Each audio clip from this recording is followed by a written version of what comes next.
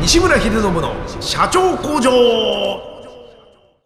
西村秀信の社長工場。こんにちは、山田久志です。ポッドキャスト番組西村秀信の社長工場では、インスタイルグループの代表を務める経営コンサルタントの西村秀信さんがビジネス経営に関することを独自の視点で解説していきます。西村さん、本日もよろしくお願いします。よろしくお願いします。さあ、今日もまた秀ちゃんと共にお送りしたいんですが、今回のテーマこちらです。毎週1000万投資ということなんですけど、はい、どういうことですかこれズバリ。毎週1000万を誰かしら何かしらに、今秀ちゃんは投資してるってことでいいんですか？あ、そうです。ペリカですけどね。本当に大丈夫これ？その後すごいとんでもない地下での労働が待ってるってこと？これはどういうこと？チンチロで勝たないと出てこれない。いやざわざわ本当ですかこれは？1000万円ですね。はい、投資して。うわ、これいつ頃から始めたことですか？そうですね、6歳ぐらいですかね。嘘だおかしいおかしかったでしょ。一回だって20代の頃にビジネス失敗してるじゃない。聞いてんだからポッドキャストみんな。どういうことなんだろうってことをちょっと今日は、聞いていこうと思っています。そもそも投資ですから、やはりその資金が欲しい、資金提供してほしいみたいなところを探してるなのか、それともそういうオファーが来るのか、そういうことですかこれは。まあそうですね。まあこれ僕は週刊中年ジャンプと呼んでるんですけど。週刊中年ジャンプ。まあ僕もすっかり中年なんでね、そろそろまだ老年じゃなくていいと思うんですけど、まあなんですかね、僕がどうやって全開で得点を取りに行くっていうよりは、もうプロデュース側というか、投資側に預けてみて回ろうかなと思ってるのが、まあこの2、3、4、5年のまあざっくり10年間飲食人としてやってきて、10年間コンサルタントとしてやってきて、まあ次のこの10年間はまあグループのトップとして、まああとはまあ投資家としてまあ動いていこうかなと思ってるんですけど、まあ別に投資もずっとやってるんですけど、個人でも投資はずっとしてきてるんですけど、まあどっちかというとその会社としてベンチャーキャピタルとして投資したりだとか、コンサルティングしながらコンサルティング企業に足りない資金入れたりだとか、まあ引っ張ってきたりとか、そういうのは全然してたんですけど、まあもうちょっとこの個人のお金を入れる方の、いわゆるエンジェル投資の方ですね、をもうこの 2,3 年、まあ結構活発にやり始めてるので、活発にしてもまあだからまあ週に1000万ぐらいなんで、まあ年間で言うとまあだから使えるお金はまあ個人で言うとまあ5億6億ぐらいの世界なんですけど、まあそれは個人としてなんで、まあ法人としてベンチャーキャピタルもグループにあるので、それはまた別であるんですけど、まずはみたいな。これ今ちょっと言葉の中でエンジェル投資って出ましたけど、そうじゃないものは何投資っていうんですか？デビル投資ですかね。あるんだやっぱり。怖いなそれ。デビル投資はトイチじゃなくて。そうトイチとさんとご。いやおかしい。投資じゃねえな。投資じゃねえな。さら金になってんだ。そもそも今デッドとエクイティが完璧にね混ざってましたからね。まあ投資と融資違いますからね。違いますね。トイチとさんとごってそれ融資ですからね。本当だ。投資融資違うんだこれね。借りてんのが融資ですからね。返さなきゃいけないのが融資ですからね。ですもんね。だから投資の場合は正直言うと、そのまま、その企業というか、会社がうまくいかなかった場合は回収は不能だということですね。そうです。返さなくていいのが、投資のいいところですよね。いいところというか、もちろんそのね、投資される側はいいところですが、ひでちゃんにとったらそのままお金が溶けてなくなっちゃうわけで、そうですね。ということですよね。じゃあ何のために投資してんでしょう？いや、それはリスクを取ってるというか。っていうことですね。自分としてもある程度その覚悟はしながら私はお金を提供します。ギャンブルスっていうことですね。そこがなくなったとしても別にそこの恨みっこはないが、そうです。その代わりじゃあ何か口を出すわけですか？やはりこれは口出したり手出したりいや手は最近はダメなんですよ結構。いや違いますその手じゃなくて、殴ったり蹴ったりグーじゃなくてね違います。パンチじゃなくて。俺基本的にしないですよそれ。いや当たり前ですね今やね。そうですかね。そんなエンジェルでも何でもないですね。そうですね、デビル投資。それこそデビル。そうですね。それは良くないな。なるほど。はいということは、じゃあそのリスクを背負いながら資本を出すので、はい、経営にももちろん参画もしていく。そうですね。だからまあハンズオンと言われる、まあ手出しするタイプと、まあ口出ししない手出ししないっていうものもあるんですね。あるんですよ。全くもう、はい、あとは見ていくよと。まあ、手離しちゃう。もう投資しただけっていう。まあどっちも一長一短あって。なるほど。だから合う合わないで決めればいいと思うんですけど。じゃあもうそれどれがやってどれやらないとかじゃなくて、ヒデちゃんもそれはもうその中で適材適所の時に、僕はそうですね。大体起業家に合わせる感じですかね。まあでもそんなこともねえかな。やっぱ7割ぐらいはハンズオンなのかな。やっぱ基本はやっぱりある程度関わってというか。そうですね。やっぱりコンサルタントが軸にあるので。そうか。はい、ただのお金だけ提供して終わりじゃなく、コンサルとセットでみたいな感じに。そうですね。だからやっぱり向こうもそれを求めてくるので、なんかお金だけ出してほしいんだったらわざわざ僕のところに来ないっていう人も多いので。他ももちろんいるでしょうからね、その投資家に。なんかお金も出してもらいつつ、他の企業はなんか1000万単位、億単位で買ってるアドバイスを、金出してる弱みの都合上、ただでアドバイスもらえるんでしょ、ルンルンみたいな顔してくるので、なるほど。くっそ、こいつ分かってんなみたいな。式バレたかみたいな。バレたかみたいな。他の会社はお金払ってアドバイス受けてるのに、俺はお金もらってアドバイス受けれるんでしょ、ルンルンみたいな顔してくるから、バリュー感満載じゃないですか。この野郎みたいな。なんでバレたんだみたいな。でもね、やってしまっちゃうから。はい。それは仕方ないと思って。例えば、投資先を選ぶ基準とか大事にしてることは何ですか？まあでもやっぱり社長じゃないですか。やっぱ人柄だったり、今までやってきた経歴だったりも。経歴経緯か。そうですね。だからまあ、なんか、まあ当たり前ですけど大事なお金を投資するので、でそのお金ってどこから来たかっていうと、例えば僕で言うとクライアントのコンサルティングフィーから来てたりだとか、社員社長が一生懸命頑張ってくれたお金をピンハネしてるお金なので、だからそれはなくなっちゃったってへだとちょっとやっぱりきついので、僕はある意味なんすかね、ファンドマネージャーとして、社員社長からある意味直接的に託されてるわけじゃないですけど、その彼らの未来なり資産になるはずだったものを託されてると思ってるので、だからまあなんすかね、なくなっちゃってもこいつはベストを尽くしたししょうがないんよって僕がグループの社長とか社員に、もしくは僕にコンサルティングフィーを払ってくれてる企業の社長社員さんたちに、もしくはそれの先にいる顧客さんたちにまあ胸を張って言い訳できる社長でいてほしいなっていうのが、まずはそのキャラクターすごく重要だと。そうですね。だからそのベストを尽くしてるかっていうか、だからなんかなんか手抜くなとは言わないんですよ、本当に。僕もしょっちゅう手抜くし、まあ、人間だからそういう時間もあるだろうと。なんか手抜くし全然適当なことするんですけど、手抜いて適当なことして結果出さなかったことはないんですよ、僕。手抜いて適当なことをしたときは。ほう。だから結果出せないんだったらベスト尽くせやってなるじゃないですか。すいません、俺まだ本気出してないだけなんでとか、ね、ちょっときついじゃないですか。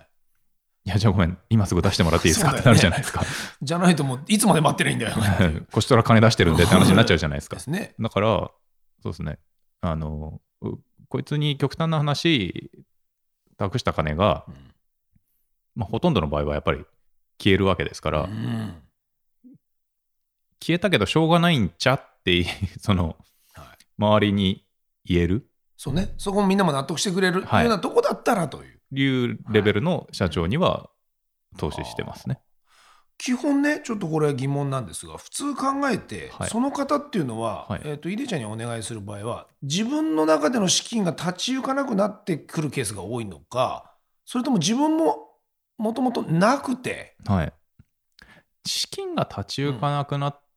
ていうのも、まあでもたまにありますかね。やっぱりエンジェル投資求めてくる人だと、なんか最初の頃に勢いで立ち上げてて、なんかサービスが大きくなってたりだとか、なんかこうビジネスが大きくなっていくと運転資金とかがやっぱりどうしても必要になりますけど、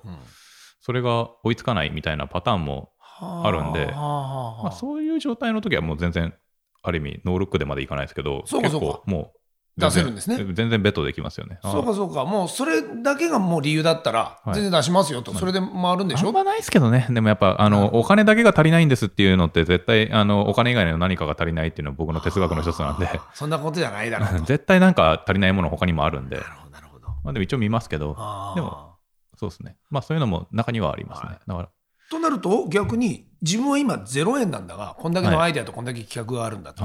で1000万ください。それも出さないですね。出さない。それは要するにだから青写真というか紙切れにしか過ぎないだろうと。まずいくらでもいいから何かやってみたり何かを始めてる人とかじゃないとさすがにそれは出せない。そうですね。なるほどなるほど。業態は特に関係ない。全然関係ないですね。何らかの業績実態実績がないと、しんどいですよね。やっぱそういうもんなんですね。俺には夢があるみたいな。俺にもあるわみたいな。そうね。それ付き合ってたら大変だよって。わかるわかるみたいな。それは宝くじ当てたいんだ。いや俺も当てたいみたいな感じじゃないですか。じゃあ自分で1000万貯めようかみたいな話になっちゃうじゃないですか。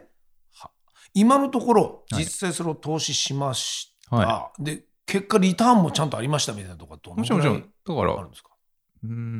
まあでも大体そうですね。まあ比較的エンジェル投資家ベンチャーキャピタリストとしてはそこそこ高いと思うんですけど、大体5から 10% ぐらいがなんとか綺麗になんだろ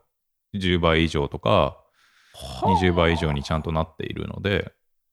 ということはこの、リスク小分のメリットということは、投資した以上は当然そこが10倍100倍のような企業になった場合、そうですリターンもまあその単純に株式の売却益なのか、ってことですもんね。そこからのコンサルティングフィーなのか、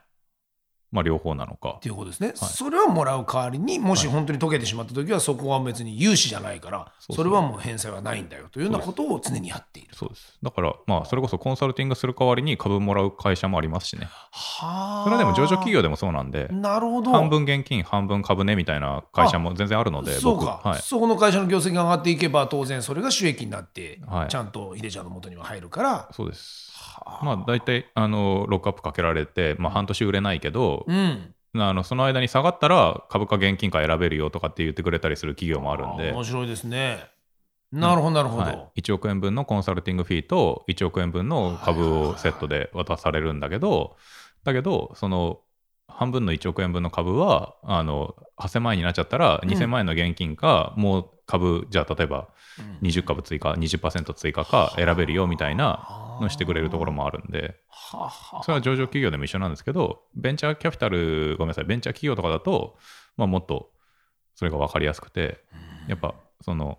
最初に僕がエンジェルのフェーズで入る時っていうのはまだ全然ベンチャーキャピタルとかが入ってくる前の段階なんで、どっちかというと本当にちっちゃいレベルの時なんで。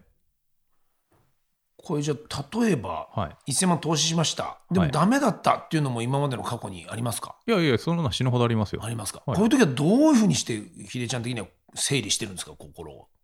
まあ仕方がないってことですかね、これは。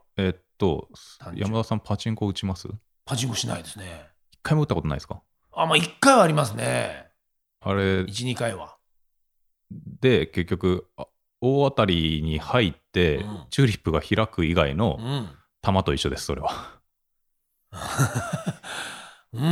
いやだからその100発100中はありえないんで、いやほとんどの玉が流れてくんですよ。流れてますよねあれね。でたまにパッと入ってなんか結構帰ってきたみたいなことですよね。そういう状態です。だからじゃあベンチャー投資っていうのはかなりリスクというか、そのエンジェル投資というのは、ほんなにそれぐらい分かりづらいもの、正直言うと。分かりづらいっていうか、まあギャンブルですから。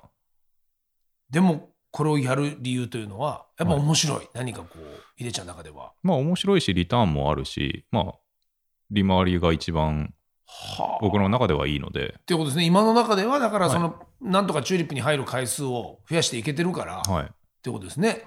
でまあ釘が甘いところもある程度は読めてるので。ってことですね。その隣の台は出てないかもしれないけど、沼とか打っちゃダメです。沼とかは打っちゃダメなんですけど、まあ、床の角度ごと変えなきゃいけない、そうですそうです。水ねちゃんと全部積んで別なね、はい、分かってるからみんなざわざわ分かってるから漫画読んでちゃんとそうか、はあ。今後もこれをだから毎週といったからには続けるということでいいんですか？そうですね、続けてますし続けていくつもりです。別に僕の生活は変わらないと思います。はい、週刊中年ジャンプ発行し続けます。はいはい、後にじゃあここで投資した会社の社長をまたその社長工場で育てていったりみたいなこともあったりするんですか？そうですね。連動してるんですね、やっぱり。はい、したりしなかったり、まあそれは人によりけりでしょうけど。はい。なるほど。ちなみに言うとその先週ちょっと話題に出た、はい、レストランだったりすると、そういうベンチャー投資みたいなものではないんですか？あれはベンチャー投資っていうか、まあスモールビジネスですもんね。あれはだってまだスケールしないから、まあ、まだそんなもうちょっと規模感の大きいものなんですね。じゃあなんかそうですね。でもまあ全然ああいうのにも別に全然投資はするんですけど、あれは会社のお金でやってるのでエンジェル投資ではないですよね。違うんですね。またこれはね、個人のお金をなんか比較的なんだろう、スケールするであろう、大きくなるであろうみたいな、なんかそれこそ Google になるであろう、Uber になるであろうみたいな会社に最初の頃に個人のお金を500万1000万突っ込むのがいわゆるエンジェル投資で、っていうことなんだ。はい、でそれがわーっと伸びてって後にそろそろ上場なんじゃないみたいな時とか、もうちょっと前ぐらいの時にベンチャーキャピタルが入ってきて全然1億単位のお金とか1000万単位のお金、まあもうちょっとの単位のお金を入れて株を買っていくっていう感じですね。だから、逆に言うとエンジェル投資した分をベンチャーキャピタルの会社に売ったりもするんですよ。へえ。そうだからそれがもう最初のだからもうエンジェルのリターンだったりもするので、まあ上場までいかなくても、もうその時点でもうこれで終わりっていうことですね。バトンタッチみたいな、フェーズが違うって感じですね。全く知らなかったですね。これはやっぱり自分の中である程度のその余力というかそういう資金ができ始めてからこうやってみようと思ったこと。そうですね。だから個人でのお金も比較的分厚くなってきたときにエンジェル投資もしようと思って、まあベンチャーキャピタルの会社というか、まあコンサルティングの会社にね、まあ、前回お話ししたみたいに年間20億30億のお金がある程度入ってきて、それは投資にある程度好きに使えるので、それはやってたんですけど、ベンチャーキャピタルの会社としてはもともと持ってたんですけど、いろんな会社作ってたんですけど、でまあ個人でももうちょっとなんていうんですかね、ノリ一発で投資できるようなところとかをもうちょっと増やしていこうと思って。これに関してはだから例えば募集が来て、それをもう西村さんなりに精査して、でもういいなと思ったらもうすぐあれですか、会って決めちゃう感じですか？そうですね、まあ、大体 2,3 回あって、まあ資料が大体まあじゃあ例えば100通来て、まあ大体10人ぐらいに会って、で2回目会うのがその中の3人5人ぐらいで、そのぐらい絞られてきて、でまあ最後まで出すのが1人2人みたいな感じなんで、そうですね。だからまあ年間何百人かには会ってるんですけど、多分実際に出してるのが10人。そうですね。まあ30人50人ぐらいで。っていうこと。今現在でもかなりのリターンが見えてきてるぞみたいなところも増えてき始めてますか？そうですね。まあ時価総額10億円とか行き始めてる会社もぼちぼちできてきたので。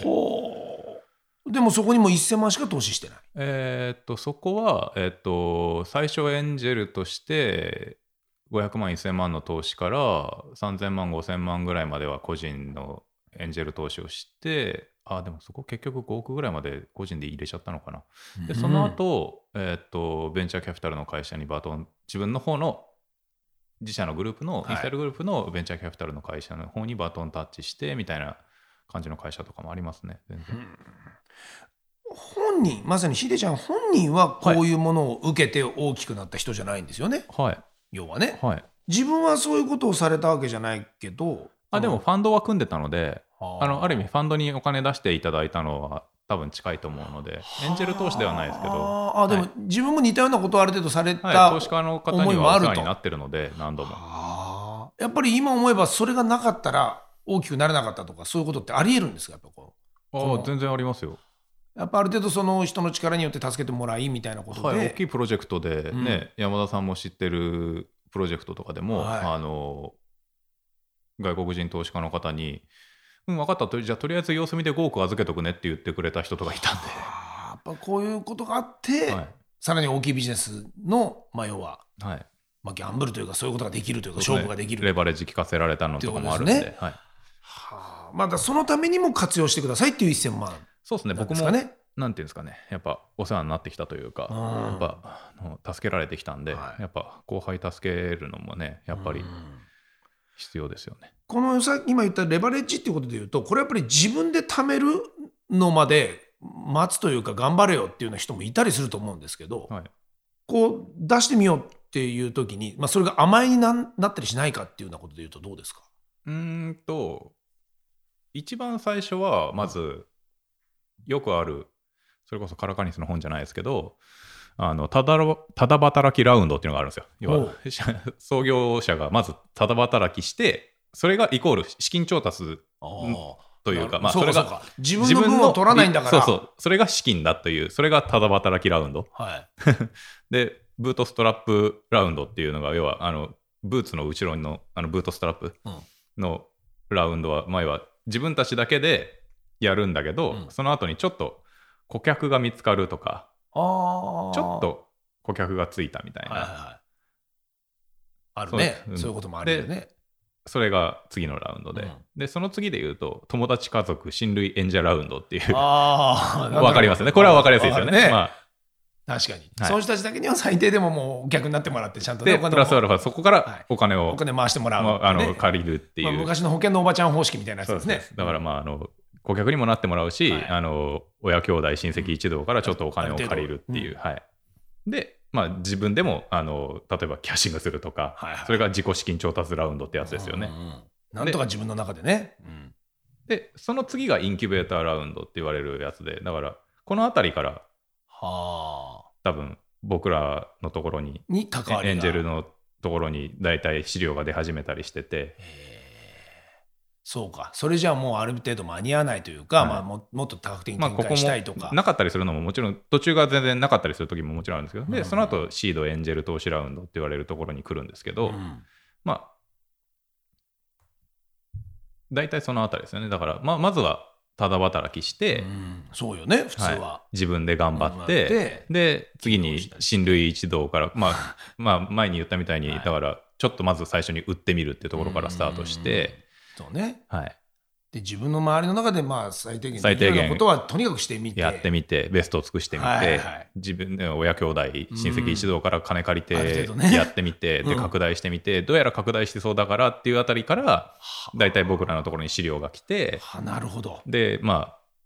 る程度、要はだからマーケットにちょっと出てるってことですよね。そうね。じゃなかったら、だってじゃあこの使い道はって話になるだろうし、そうなんですよ、ただお金くれじゃないですからね。そうだから生活費に消えるお金投資してもしょうがないんで返ってこないんで 100%。 そうか。